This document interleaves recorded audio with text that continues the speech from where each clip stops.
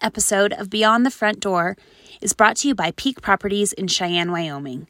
With over 75 years of combined experience in real estate, it's our goal to help clients buy and sell and save by providing the information you want and the professional services you expect. Let us help you with your residential, commercial, HUD, income-producing properties, as well as vacant land and rental needs. To learn more, visit www.sellcheyenne.com.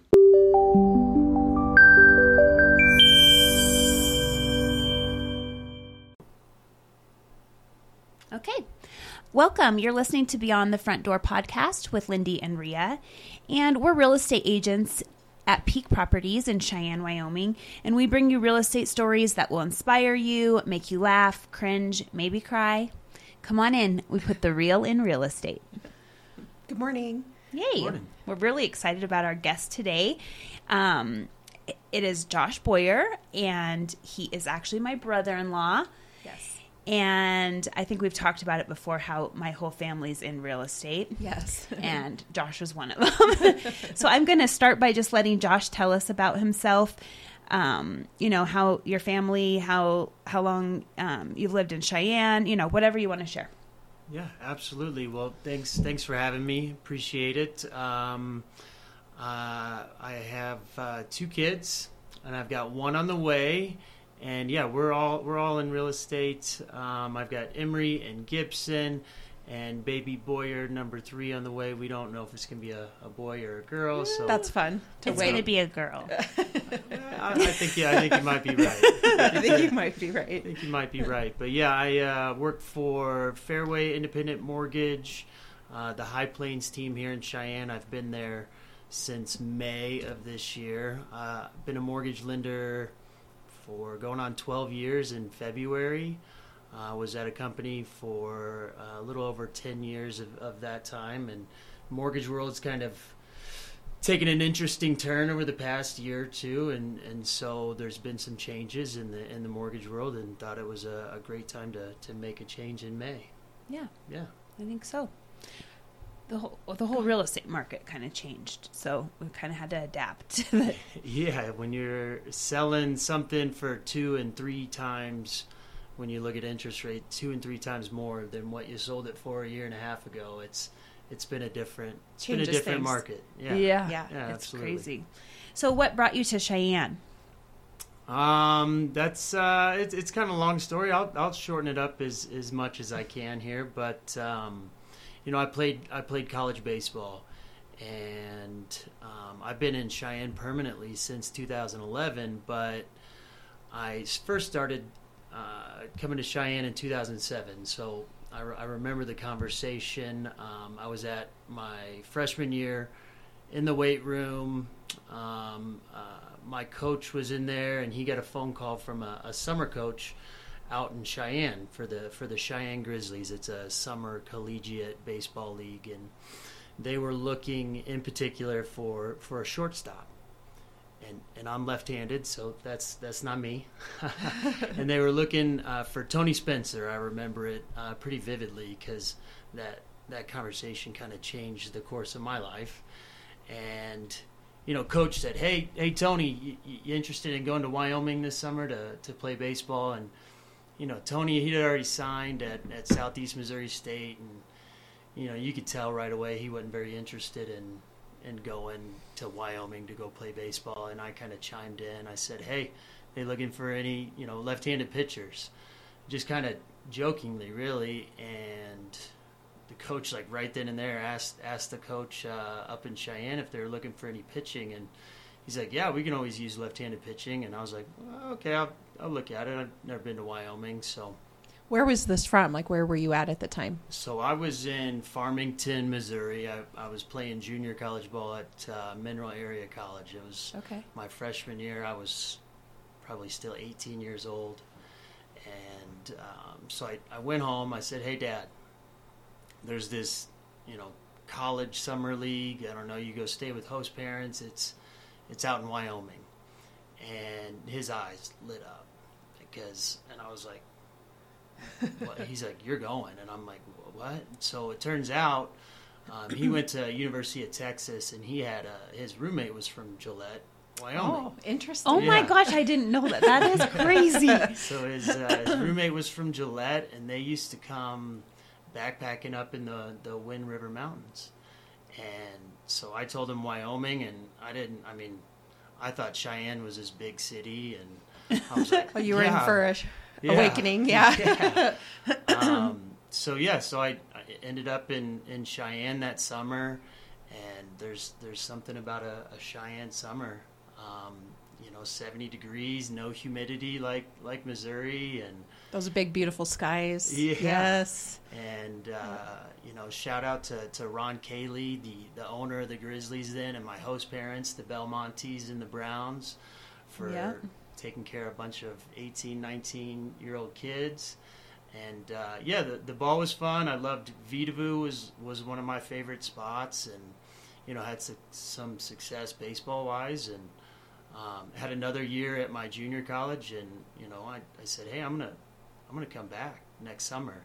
And there was 3 or 4 of us that became really good friends that summer, and we said, yeah, let's go back to Cheyenne.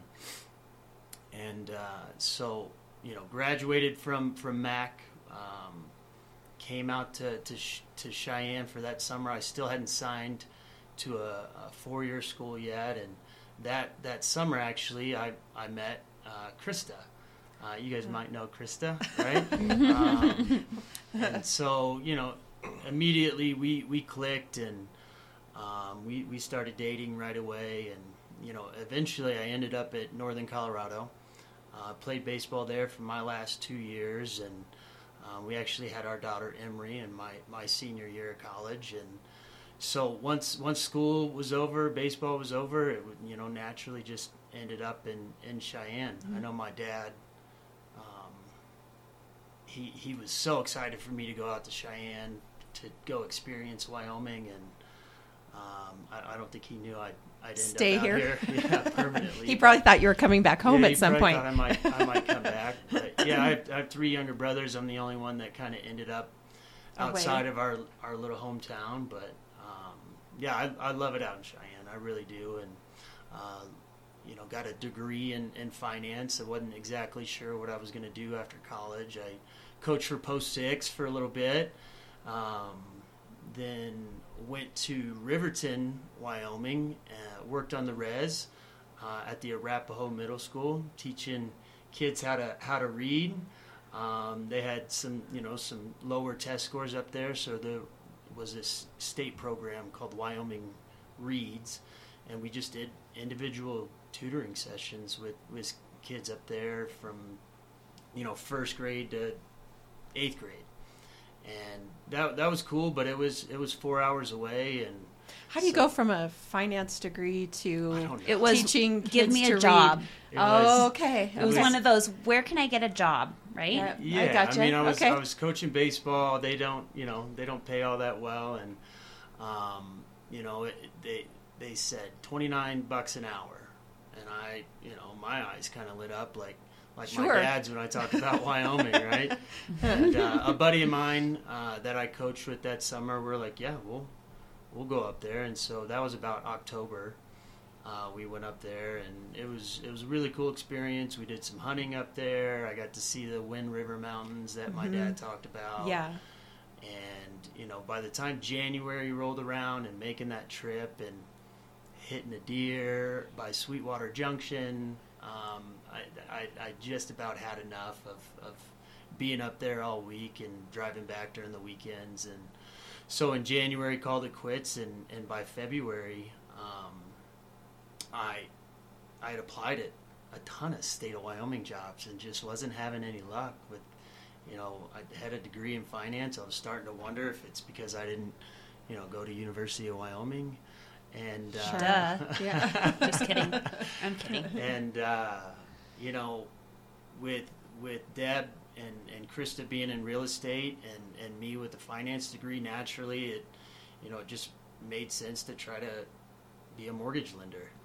And this is another kind of ironic story. This gal, she was a loan officer at Wells Fargo, and she had worked with Deb and Corey on a couple of deals, and Deb started talking about me, like, hey, my future son-in-law.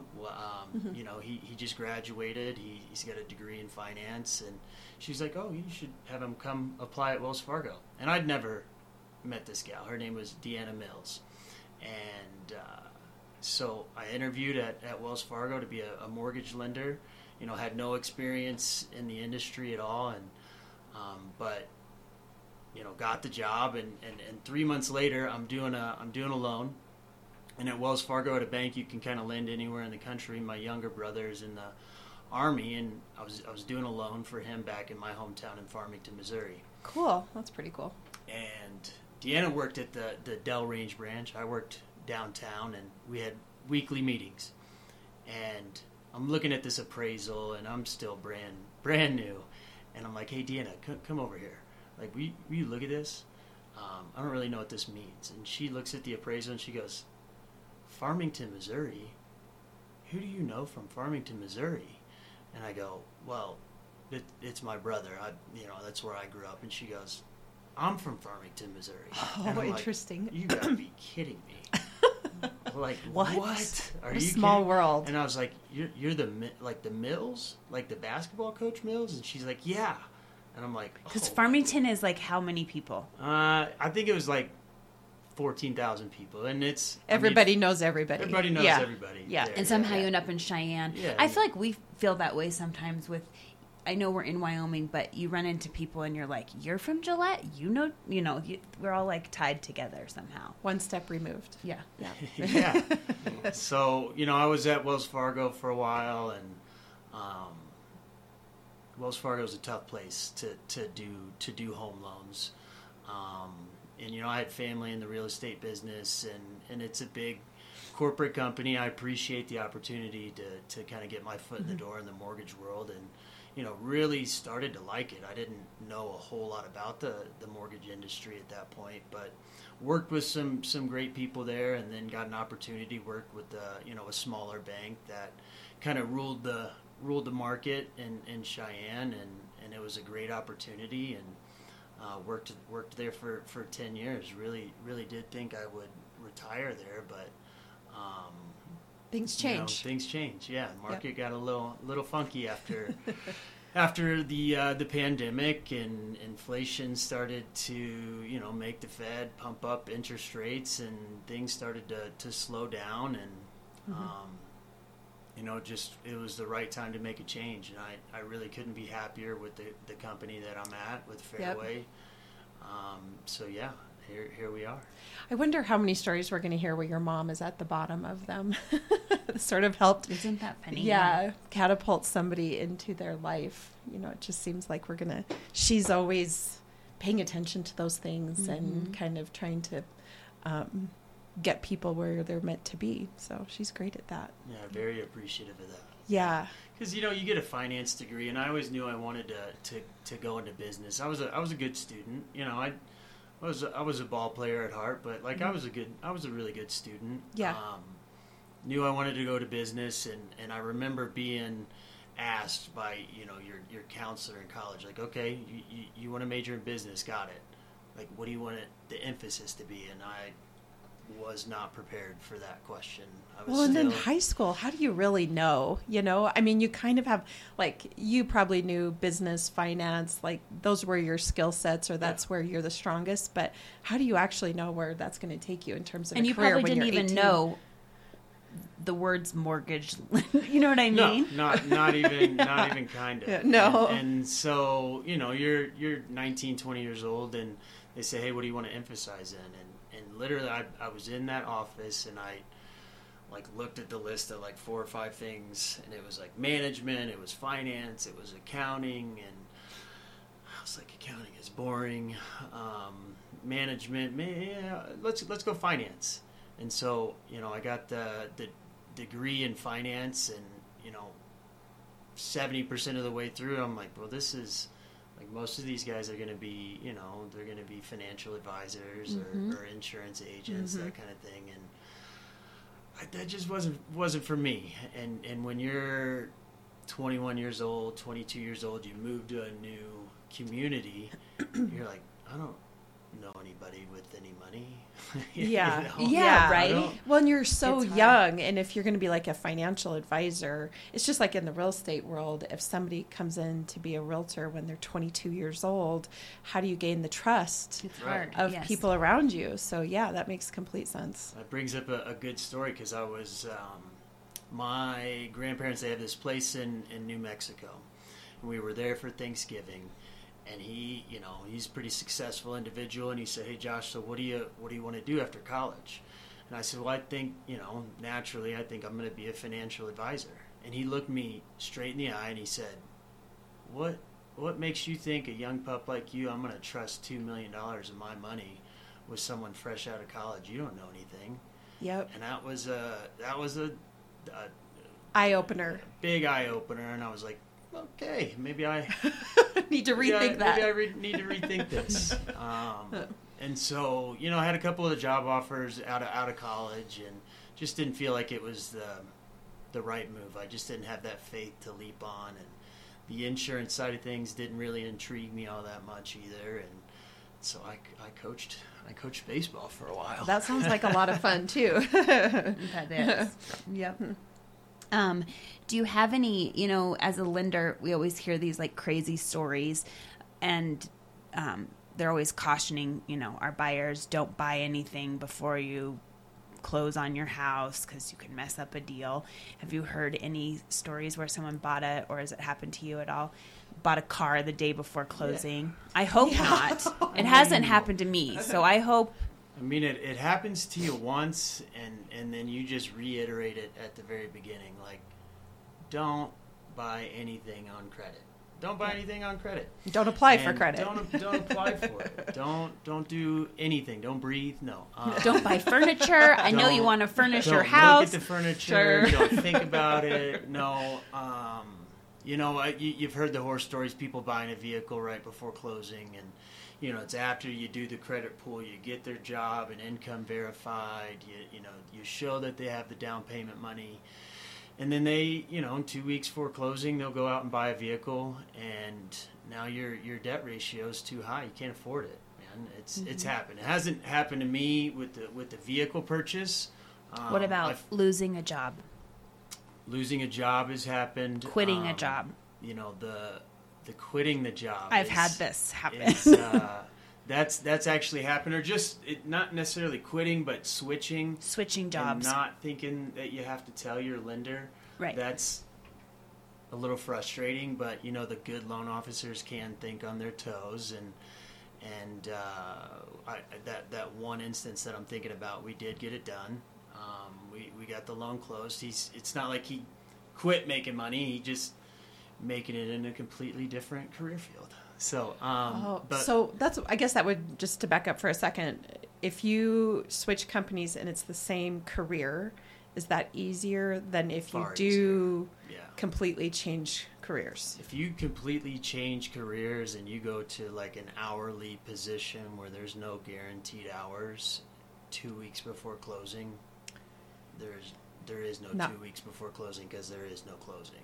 Okay. So, you know, my story in particular, and I got bad vibes from this particular gal right away.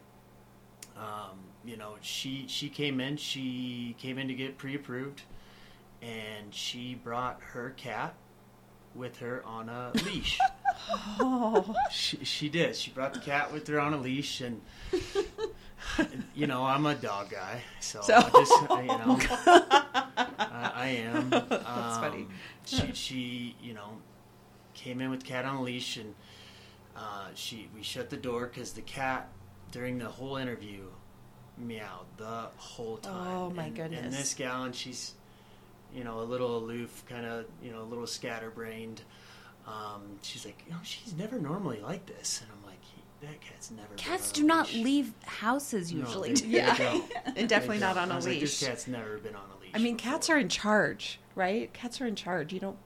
I'm sure they're thinking, that cat was thinking to itself, "Why am I on a leash? Yeah. I'm the one and that like rules to bring the an roost animal here." to a place of business. Yeah. That's not super tame, or that wasn't invited is sure, or making prearrangements, because if you have a service animal, like Right. communicating with somebody that you have a service It's animal. interesting. I don't know if I've ever seen someone bring a cat No. in public. No, that was my first time. That was So that was my first time, and so I get her pre-approved, and there's a lot of moving parts with her financial situation, but we get her pre-approved to buy a house, and we're a week and a half away from closing, and some lenders will do a soft pull on your credit report towards the very end of closing. Most of them do, and we figure out if you got new debt, if you stopped making payments on things, Mm-hmm. and she had stopped making payments on credit cards. Wow. And with that, each lender's different, but we had to pull a new credit report, and at that point, score was Too low. too low. Mm-hmm. And I said, what were you doing? Mm-hmm. What were we thinking? And she said, well, I needed the money for the down payment, so I just stopped making the credit card payment. yeah. And so it's not like she got something new. It's not always about getting new debt things. or a new vehicle loan. Mm-hmm. You got to make sure that you continue to pay the stuff that you're already obligated to. Mm-hmm. Yeah. Yep. 'Cause And we'll find sometimes that is what happens is you're under contract, and then you have to tighten up your finances because you are saving for a down payment, and you kind of just have to go on like a spending freeze till you get that house Well, bought. and really kind of a freeze overall. Yeah. Like, don't switch jobs, don't spend money, Don't do anything. Don't do anything. Sit tight until this is done. Yeah, and you got to be delicate in the way that you present that as the loan officer, because you say the words, hey, you're approved, and sometimes that's all they hear. I'll go in more detail, like, hey, you're approved if, but, and sometimes they just hear that, they hear approved, and they're like, okay, we're good to go. Sure. And a good loan officer will reiterate, like, hey, keep your job. Mm-hmm. A lot of time, like, keep working the overtime. If we're using overtime to help you qualify, keep doing that. Don't switch jobs. Pay your bills, and sometimes, like, I've had instances where, like, hey, you're approved, but we got to keep your homeowner's insurance at X. It's got to be X per month, or our debt ratio is too high. Going to be too high. And they wait to the very last minute to get homeowner's insurance. And homeowner's insurance, and I'm sure you guys are all homeowners. You've seen that's not a cheap thing anymore. No. And in Cheyenne, the hailstorms have caused a lot of damage in the past. We've gotten lucky the past couple of years, but the homeowners insurance premiums, vehicle insurance premiums, they're really making it even tougher to qualify for a loan, on top of higher interest rates and high purchase prices, like and high real estate values. It's gotten a lot tougher for a single person with a decent paying job to be able to qualify for a home. And we're definitely hopeful that interest rates start to cooperate. I think that's probably the most optimistic thing that can happen, because I'll tell you, I don't think home prices Are going to come coming down. Not even a little bit. As a matter of fact, if there's one thing I would tell you, if you're ready to buy a home, if it's the right time to buy a home, and you can find the right home, because there is a very low amount of inventory out there right now, so don't just buy one just to buy one. Make sure it's the right one. But yeah, rates may not be 2% and 3% like we saw during the pandemic. But if you can buy a home now and you can qualify, your lender says, hey, you're good to go. Or for those folks fortunate enough to pay for it cash, buy it now, because when rates come down, a lot of these folks are going to come off the fence. Yep. And they're gonna start entering the market, and you think. A lot of people already own homes, and they're like, well, we have the 2 bedrooms, we have the 1-car garage or the 2-car garage. We'd really love to move up, maybe get some acreage, maybe get a little more square footage. but those people are not leaving their homes right now, and their 2 and 3% rates for 7 or 8. But they may for They may 5 for or 4 6. or 5. Right, yeah. right. Yeah. And so you're going to have a lot more competition at that point. It's going to become a seller's market really, really quick again. And you saw the seller's market in 2021. They were listing it for what they wanted to list it for. Getting multiple offers. Yeah. Yeah. They did, they were getting multiple offers. They didn't have to pay closing costs. They didn't have to do inspections. Clean it. Yeah, they weren't scrubbing the baseboards or anything like that. Right. They got what they wanted. And the last year or so has been different. Now sellers are helping pay for closing costs. We're back to doing inspections and paying for repairs and that sort of thing. So I would agree that now is a good time to buy because you're going to get the most, bang for your buck out of purchasing a home. And I think, from January 1 to, middle into March, if you're ready to buy, I think you're gonna see really, really good returns if you buy in that time period. Because I think once summer hits, and if inflation continues to slow down, and we start to see some holes in the in the job market, which have already started, you'll see the Fed stop tightening monetary policy so much, and maybe start lowering rates faster than we thought they would. We're expecting 3 rate decreases this year. That's kind of the consensus among the Fed members. The market's already priced in more than that. But unless there's a crazy increase in wages or jobs, or a decrease in the unemployment rate, or inflation starts to spike back up again, that's where we think rates are headed. Personally, I could see rates getting a little bit lower this year. The market has already priced in more rate decreases than I think the Fed is going to do this year. And so there might still be people on the fence, like, hearing that, going, okay, over the course of 2024, they're gonna lower rates 3 more times. Mm-hmm. That's already been priced into the market. So if you're so they shouldn't wait. They shouldn't wait, because unless they decrease it more, rates might stay pretty stagnant here. And in the 30-year mortgage rates, it's in the upper 6s right now. VA and FHA loans are a little bit lower, but I think we could see, finally some, rates not just going up and down every single day. Leveling off a little better. That makes my job a heck of a lot easier, trying to, just locking it in and not worrying about it going way up or not worrying about it going way down before we close on it, because that, in 2023, the rates, in a month could be 1% different.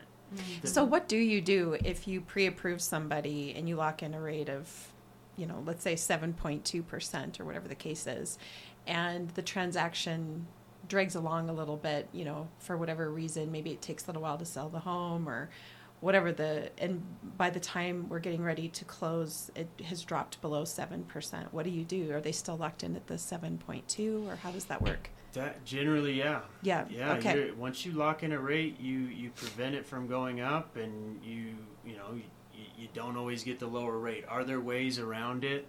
Yeah, there's, we don't want to lose a deal if it's 7.25 and the rate drops to 6.5 in 30 days. Right. That can be several $100s depending on your loan amount, and sometimes you can renegotiate that rate. Okay. You can. It's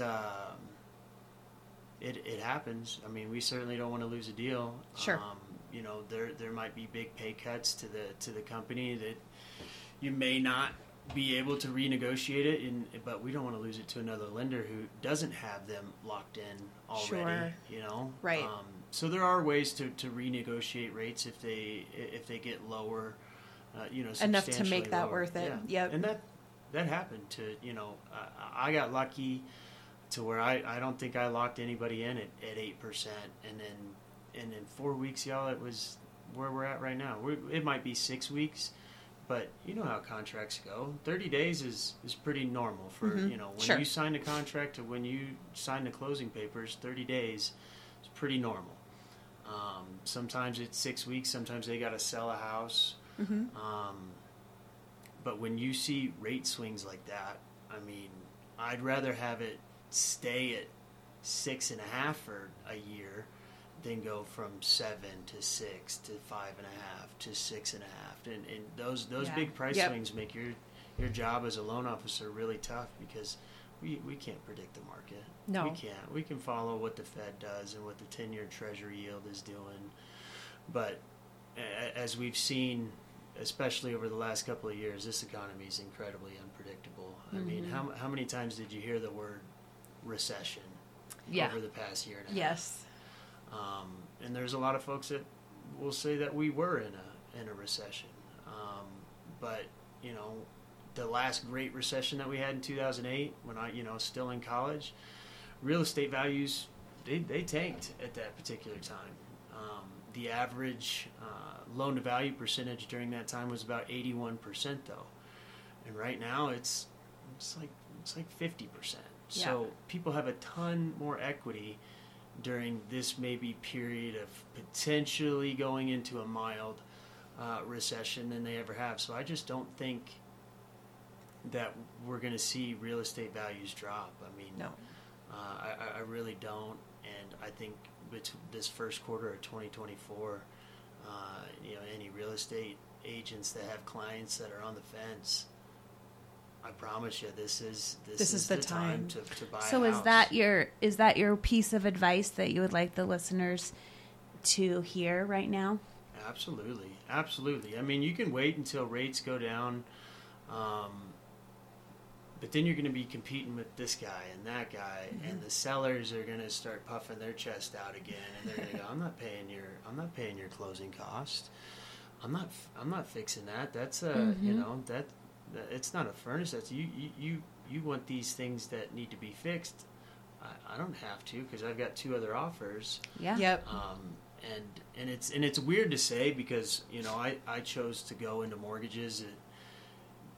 I got really lucky in 2012, and rates were 4% at that point in time, and they never really got above 5 for 10 years. That is incredible. I mean, for a short period of time in 2018, they were 5.25 and 5.5 maybe, and people were losing their minds. Yeah. And I was too. I was like, what is this? 5.25, 5.5? I wish it was 5.25, 5.5. Yeah, now we'll take it. Yeah, we definitely take it. But when you see these enormous rate swings like that, it makes your job tougher, makes my job tougher. For buyers and sellers, like it makes it a lot tougher. It'd be nice to have some stability in the interest rate market. Just so if you qualified somebody when rates were at 7%, and then all of a sudden they're shopping for 2, 3, 4 weeks trying to find the right house, and you should always try to find the right house, something you can stay in 3 to 5 years. And the rates jump 1%, you could go from qualifying to just not even qualifying anymore. Yeah. And that's tough. It's a tough market to be in for first-time home buyers. But it's gotten better in the sense that there's some great programs out there with low interest rates and low down payment requirements for first-time homeowners.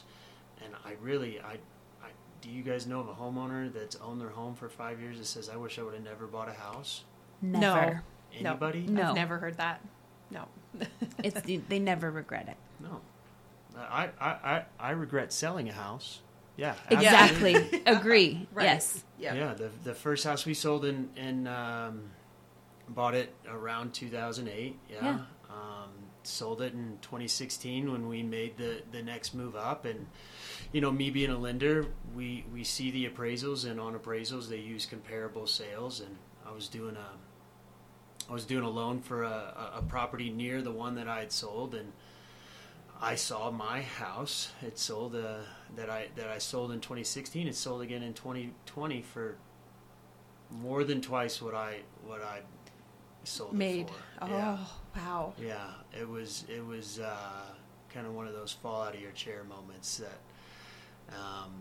maybe you could have kept it and made it work and turned it into a rental, and you kick yourself, but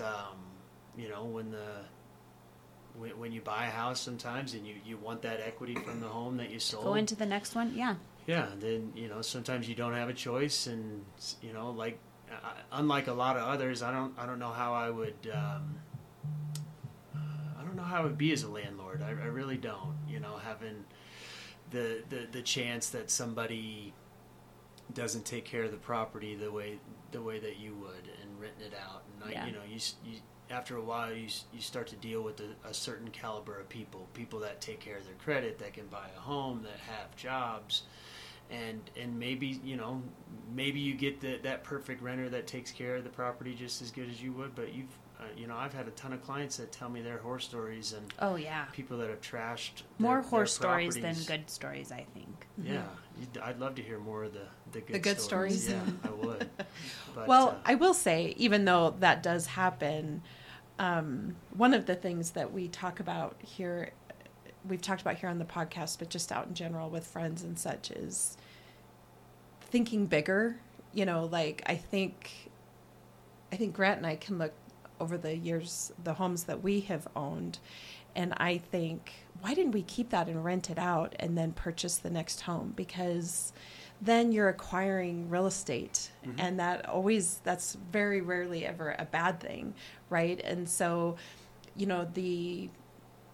I think we get locked into thinking we have to sell this house to buy this house. And in probably a lot of situations, that's absolutely true. That is what needs to happen. But I would also encourage listeners out there to just take a gander at, is it possible to keep this property and rent it and still purchase another property? Like, what does that look like? And just have the conversation with your lender. Is this a possibility for me? Does this make sense for me? Because ultimately what we want for people is to be financially stable as they're moving forward and, growing older. And so just that thinking bigger is something I think that what does happen to me sometimes is I just get limited in my thinking that things only can happen a certain way. And They can happen in other ways. So just something to remember. A lot of people made a lot of wealth, starting in the early 2000s when it was, it was easy to get a mortgage in the early 2000s, right? There wasn't near the documentation requirements or, verifications that we have to go through ever since 2008 with the mm-hmm. subprime mortgage crisis. Yep. Mortgages are done, and they're sold to Fannie Mae and Freddie Mac, and those companies, they don't have to buy the loans that are originated by these mortgage companies. They don't, and so they're going to make sure that they have they meet the requirements, the credit score requirements, the income, the continuity of income. Mm-hmm. Did you have the assets verified? And there's a lot more to it than that. But mortgages are done a lot more thoroughly than they were back in the early 2000s. But we had a lot of folks that built a lot of wealth, putting a little bit of money down, living there for a year or two, buy another one, turn that one into a rental, and mm-hmm. then you had that cycle. Mm-hmm. And some people made a lot of wealth doing it that way, mm-hmm. and some people didn't do so well, right? Sure. When property values started to fall, and you had one bad renter, or that kind of dominoed to where you couldn't pay this mortgage, now you can't pay that one, and all of a sudden you have people that aren't making a whole lot of money but own 4 or 5 houses, right? Mm-hmm. And if one thing goes wrong, it's a domino effect. Sure. And that's why we had a big surge of foreclosures in 2007 and 8 and 9 and 10 for that matter. And the whole way the mortgage industry worked was completely turned around, and I learned it kind of the hard way, which was a good thing. I always kind of take that as a blessing, because there's a lot of professionals that used to be able to do mortgages and not have to put a whole lot of work into verifying if that person could repay that mortgage. Well, I think that it seems like over the last year, there's been a lot of fear mongering online of people saying that we're in a housing bubble or the housing market is going to crash, and just really scaring people. And I think a lot about what you just said, in that there's a lot more hoops to jump through. There's a lot more that goes into qualifying for a mortgage now. So it's different than it was in 2008. And plus, like you said, people have so much more equity in their homes now. It's just as a different situation. And I always tell people, talk to your lender, talk to a lender. Don't just listen to the stories you're hearing online, because it's a different beast now than it was 15 years ago. So. Yeah, we're not seeing a big surge in foreclosures. We're not seeing it, and that was and I would encourage the listeners, if you're like, what is he talking about from 2008? Like, how did that happen? How did we get in such a bad subprime mortgage crisis? The easiest thing to do is watch the movie The Big Short. Okay. Yeah.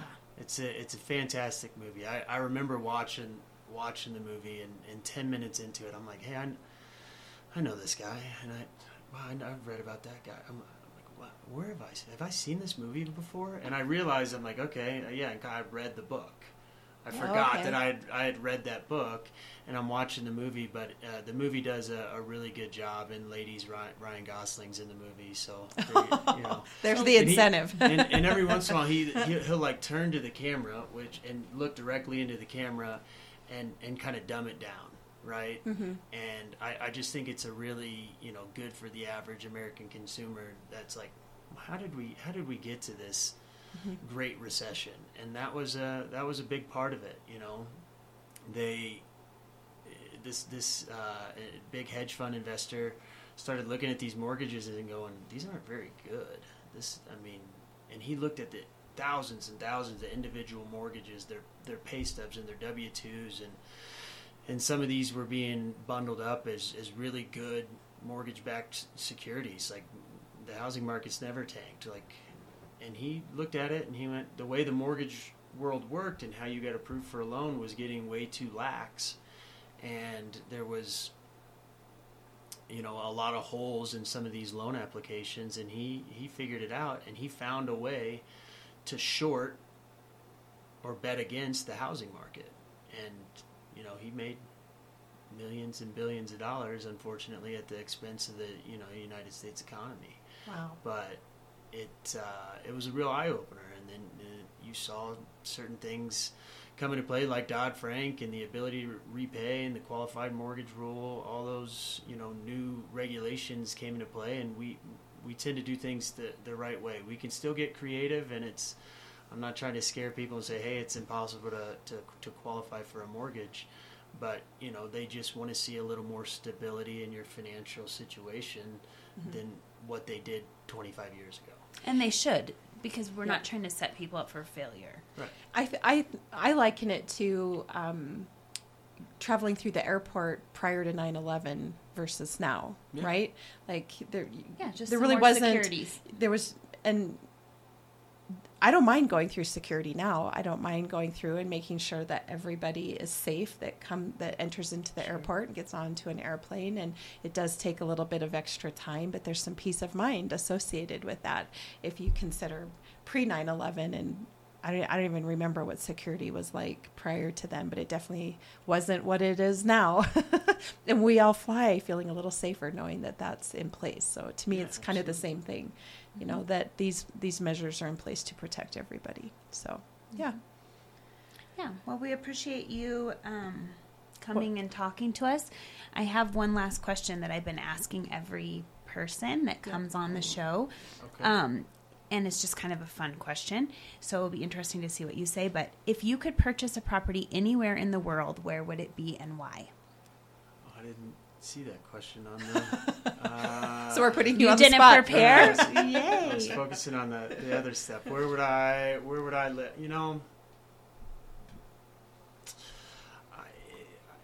I would say in the mountains somewhere. Yeah, and somewhere in Wyoming. I really would.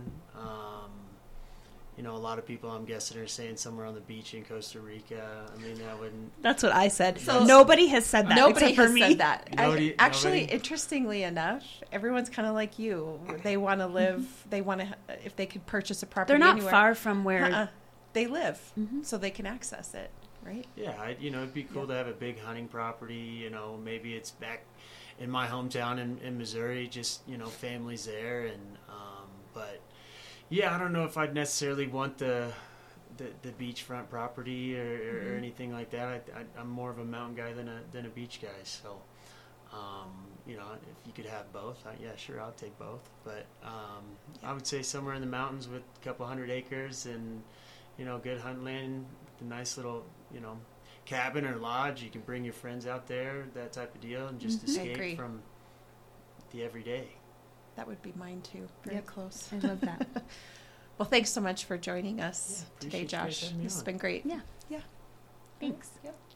This episode of Beyond the Front Door is brought to you by Peak Properties in Cheyenne, Wyoming.